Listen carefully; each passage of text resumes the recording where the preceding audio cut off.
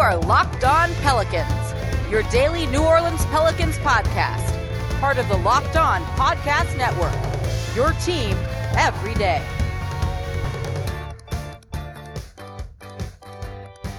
Welcome to another edition of Locked On Pelicans, the daily podcast covering your favorite team, the New Orleans Pelicans and NBA, part of the Locked On Podcast Network, your team every day, available wherever you get your podcasts. I'm your host, Pelicans Insider, credential member of the media, Jake Madison, at NOLA Jake on Twitter. Here with y'all on this Wednesday. We got a quicker show for you today, but one that's important nonetheless. We're going to touch on a couple of topics today. First and foremost, things do feel kind of different around the Pelicans, and that is a very, very, very good thing. I'll explain kind of what it is. Then, one key thing for the Pelicans this season that's going to make things better for them on the offense and defensive end. One key thing, if I can ask them to improve on one thing, it's probably this. And then I've got a somewhat rhetorical question for you that was posed by our friend Tony East of Locked On Pacers. Who's the best player that has no realistic shot at the MVP this season? I'll give you my answer. I'm curious to hear who you pick as well. So let's dive into it all in today's edition of Locked On Pelicans. Today's show is brought to you by Built Bar. Go to BuiltBar.com, use promo code LOCKEDON, and you're going to get 20% off your next order. So after practice, Stan Van Gundy said something that was genuinely surprising to me. And it really started to hammer home the point that the Pelicans feel different this year compared to last. And they should. There's a new head coach. There's been a good bit of roster turnover, no Jrue Holiday. They should feel different.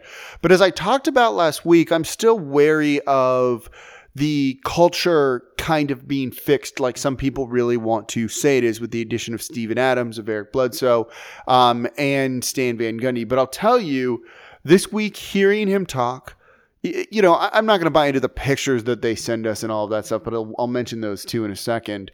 That, you know, after hearing him talk, after hearing the kind of franchise talk and other people talk at the various media availability, yeah, it does feel like things are different, which, you know what? That's the first step towards fixing things. If they weren't feeling different, it was a lot of the same old, which is what I'm worried about. We'd have a big problem right now on day like 4 or 5 of training camp.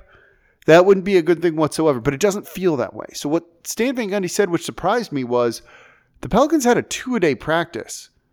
That is genuinely shocking. This comes on the heels of them having a 3-hour practice just filled with drills on the first day.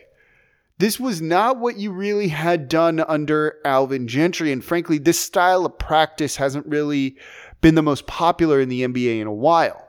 Look at Monty Williams having done that, and then, you know, switching more to an Alvin Gentry style where less practicing, more focused on other things, and trying to just keep an upbeat atmosphere. And then you need to kind of reverse course from that again. But you look at, say, the Golden State Warriors, some of these other top teams in the league, they're not running drills as much necessarily, but they're also good teams, so maybe they just don't need to. But clearly this Pelicans team was in need of a shakeup, like a slap in the face, right? A 3-hour practice on the first day of training camp is going to feel like that. Doing 2-a-days is going to feel like that. And then there's scrimmaging, I think, today, depending on when you're listening to this. That's a lot. Like, that's a lot to put on these guys. And, you know, particularly after kind of a weird off season, people are a little bit more out of shape than normal. Maybe you want to ease them into it. And they're not doing it. Like Stan Van Gundy, you know, he loves his walls. He's smacking them into it right now. I like this. And the fact is, the players are responding to it, which is somewhat surprising too. No, don't even pretend, unless you're Jimmy Butler, and I think some of that's for show, that you like 3-hour, 4-hour, 5-hour, 6-hour practices or however long it's going to be. No one likes 2-a-days. You don't. No one does. But these guys seem to be happy that they're doing this. They may not like it, but they understand it, they respect it, and they seem happy to be doing it and putting in the work. And if you're trying to change things from last year, this is exactly what you need. And so when you hear JJ Redick kind of jokingly talking about that, you know, training camp, and he's going through this crap again and drills, he's saying it sarcastically. He's not being like, you know, I don't think we need to be doing this. This is different than what I've done before in the league, and I've had a lot of success. You know, when you say it sarcastically like that, like there's a degree of this isn't a problem. And so hearing that's good. Hearing Brandon Ingram be excited to do defensive drills to improve on that side of the ball, maybe you are starting to see at least the first baby steps in the proper direction, at least, of culture being changed, of this Pelicans mentality being changed. And I'm excited by that. I'm skeptical about this. It's not going to change. That culture and kind of that attitude isn't going to change unless it starts with Zion and Brandon Ingram. Ingram's saying the right things at the very least. It doesn't sound like we've had huge issues with any of the practices so far. That's good. That's the first step that you want to take. It is a slow and probably long process. But you got to start somewhere, and it seems like they're starting, and it does seem like it's going well. So I think this is like the first day when I'm like, okay, it's not just a new voice talking to these guys, which is an important thing in and of itself, but that voice is getting through to them, and this does seem like it could pay long-term dividends. Today is the first day that I'm feeling like that. It's encouraging. It's the start of the year. That's what you want to be feeling like, better than not. We'll see if it actually changes things, if it makes big enough improvements to get them into the playoffs. But hey, this is a good first step. So coming up, we're going to talk about the one change that improves the Pelicans, probably more than any other change, both offensively and defensively. I'll let you know what that is in the next segment. But before we get to that, today's show is brought to you by Built Bar. Built Bar is the best tasting protein bar ever. Yes, they are truly that good. I just reordered and ordered caramel brownie, lemon almond cheesecake, and cookies and cream. I'm excited to get them in because I eat one of these things daily, basically for lunch, right after I work out. They're great if you're looking to just be a little bit more health conscious, looking to lose or maintain weight. And these bars are low calorie, low sugar, high in protein, high in fiber. Some have 19 grams of protein and 180 calories, or 17 grams of protein and just 130 calories. So you're not going to waste all that cardio that you just did. Plus, they're covered in 100% real chocolate. They're soft. They're easy to chew. They're actually delicious. You're going to think you're eating a candy bar. You've got to give them a try. And to give them a try, go to BuiltBar.com. Use promo code LOCKEDON for 20% off your next order. That's promo code LOCKEDON for 20% off at BuiltBar.com. Don't forget, subscribe to Locked On Pelicans wherever you get your podcasts from, here Monday through Friday for you all, breaking down everything you want to know about this team. All right, so we're going into training camp. The Pelicans obviously have a lot of things they need to fix. They're going to try and improve in various areas with that, but it's tough to really make kind of that, big jump, right? But if there's one thing they could focus on to really try and improve this season, what would it be? What's the magic thing here, right? That they do that significantly changes their fortunes at the team as a team. And there's one area I think that affects them both offensively and defensively, and that is turnovers. And so if there's one thing I want to see the Pelicans fix, it's turnovers. Let me explain. Turnovers obviously give you empty possessions offensively. The Pelicans, despite having moments where they look good offensively last season, still, according to Basketball Reference, ranked 17th out of 30th. Not great. So if you want to improve on that, you know what? Don't turn the ball over as much. The Pelicans ranked 29th in turnovers per game. 16.4 times per game they turned the ball over, and they did it on their offensive possessions 13.9% of the time. So 14% of the time they turned the ball over. That's second worst in the league, both of those numbers. Empty possessions is going to lower your efficiency. That's not going to make you a good scoring team. And for a team that wasn't efficient to begin with, doing anything like that where they would often shoot themselves in the foot, and how many of those turnovers were unforced errors, right? Where they just did something stupid. Throw the ball out of bounds. It's not like they had their pocket picked on a steal or someone intercepting a pass. It was just stupid little things like that really add up and can hurt you over the course of the year. So cutting down on that, frankly, just means you're going to be a better offensive team. If you can get to 13 turnovers per game, 10, that might be too much of a jump. But really cutting that down, I think it's realistic, and it's not like there was one main culprit for this sort of thing. This was a number of guys that caused these turnovers per game. Lonzo Ball had 3 per game. Drew Holiday had 3 per game, and Brandon Ingram had 3 per game. Well, Drew Holiday's not there anymore, and you come in with Eric Bledsoe, who last year averaged 2.4 turnovers per game, so it's better. A little bit better than what Drew Holiday was. If Lonzo can cut that down by maybe half a turnover a game, or Brandon Ingram or Zion Williamson can cut him down by half turnover a game, Brandon Ingram averaged 2.5 per game. Those are the only guys really that matter that were above 2. Cutting that down means you're going to be making the most of those offensive possessions, scoring more efficiently, and it helps your defense because then opponents have to inbound the ball and they can't run against you. And we've learned that transition defense is a problem. But transition defense was a problem because the Pelicans had so many live ball turnovers last year. It's one thing when you throw the ball and it goes out of bounds and your defense gets back and gets set and the opponent has to inbound it. It's another thing when the ball's out there on the court, they just run over and grab it and all of a sudden are now on a fast break. And opponents averaged 15.4 fast break points per game against New Orleans last season. That is second worst in the league, only behind the Dallas Mavericks. If you can dive into it even more, teams playing transition against New Orleans, according to the NBA stats tracking website, shot 56% against the team, an field goal percentage of 63.6%, second worst in the league. This happened 15.6% of the time they played, and teams scored 21 transition points against New Orleans last year.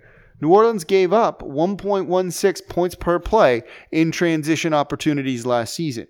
That's a combination, one, of turning the ball over and then live ball turnover, all of a sudden opponent has a fast break, and then, just not getting back in transition, even after a made shot. Turnovers helps both of that.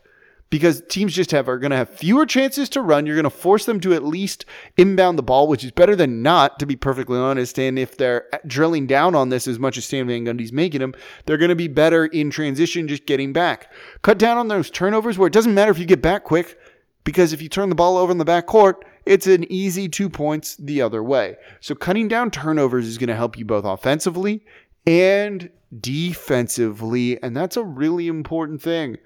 They might struggle with spacing and some offense at times. Don't gift easy points to the opponent that mean you score 0 yourself. It's one thing to just kind of get outworked when you score and then the opponent races down the court and gets a layup. At least the score is remaining even, 2-2 there, right? Not 2-0, which is what happens when you turn the ball over, 0-2. That is what's going to hurt New Orleans. So improving turnovers, if I can pick one thing, that's going to help them both offensively and defensively. Coming up, interesting question posed by Locked On Pacers. Who is the best player that has no chance to win the MVP award this coming season? I like this one. I'm going to pose it to you. I'm going to give you my answers. So let's dive into that coming up here in just a moment on Locked On Pelicans. The wait is almost over. The 2020-2021 NBA season is almost here, and the Locked On NBA podcast, I should say, will get you ready with a special week of shows beginning December 14th. Get previews of every team, division by division, from all 30 of our Locked On local experts, including me. Plus, waiver wire editions from Locked On Fantasy Basketball, rookies to watch from Chad Ford, and predictions on each division from Rejecting the Screen. Subscribe to Locked On NBA wherever you get your podcasts. So Locked On Pacers had a great question that I kind of dug, and I want to use it here and basically steal their segment for my show. Thank you, Locked On Pacers and Tony. So their question was, it's very simple. Who's the best player that has no chance at winning the MVP award? So say you're taking Giannis out, you're taking Luka Doncic out, you're taking LeBron James, Anthony Davis out of the mix. You could say that Steph Curry has no chance, and someone said that to me on Twitter, but he's actually third in the MVP odds right now. So say let's remove him as well. Who's the best player left kind of out of that group that's probably not going to win it? So like Kevin Durant is probably in that mix if the Nets have a good season, particularly with the story of the comeback. So I don't want to include him in this, but if he's an MVP favorite, does it mean Kyrie Irving's not? And I don't think Kyrie really has a chance. If that Nets team is good, it's going to be good because of Kevin Durant. So I think he's in there. James Harden probably has no chance of winning MVP because of everything going on with Houston right now. I think that one's kind of interesting. And Jimmy Butler, do you really think he has any chance of winning the MVP award? So kind of those guys that have no chance of winning MVP, who is the person you think is the best player? So let's make it easier. Let's take everyone, according to my bookie, that's got plus 2,000 or better, worse odds. That's Jimmy Butler, Joel Embiid, Donovan Mitchell, Jason Tatum, Kyrie Irving, Russell Westbrook, Devin Booker, and Paul George, Ben Simmons, Bradley Beal, Kyle Lowry, Zion Williamson. We can probably stop there. Of those guys, who's the best player? And I think it's an interesting question. Looking at it, I think it's gotta be probably a toss-up between Joel Embiid and Kyrie Irving, in my opinion. So basically, they have no chance of winning MVP according to these odds. Which one's the best player? Do you like the dominant big man who struggles to stay healthy, who is so good defensively and can do it all offensively? Do you like Kyrie Irving, the creation that he creates as a point guard, the scorer that he is, one of the best finishers we've ever seen in the league around the rim? I kind of lean towards him, but I'm a little bit biased towards guard play because I like that better than big men. I thought this was an interesting question. So we're ruling out Luka Doncic, Giannis, Steph Curry, LeBron James, Harden, Davis, Lillard, Durant, Kawhi Leonard, and Nikola Jokic. So you're taking out the top, what is that, 20 guys here. Leaves you all the rest of them. I think Jimmy Butler might be have the best actual odds to win MVP out of the people that we're considering, but I don't think he's the best player. And I think it is Kyrie Irving or Joel Embiid. Russell Westbrook's in there too. But I think his game just isn't going to translate enough. And he's a guy that I like, but I don't know if he's better than Kyrie Irving is. So it's an interesting question. I'm curious to hear what your take on this is. So let me know on Twitter at Nola Jake. And that's going to do it for today's edition of Locked On Pelicans. Thank you all very much for listening. Go check out Built Bar, BuiltBar.com. Use promo code Locked On for 20% off your next order. Again, let me know on Twitter who the best player who has no chance to win MVP is. And as always, I'm your host, Jake Madison, at Nola Jake on Twitter, and I'll be back with you all tomorrow.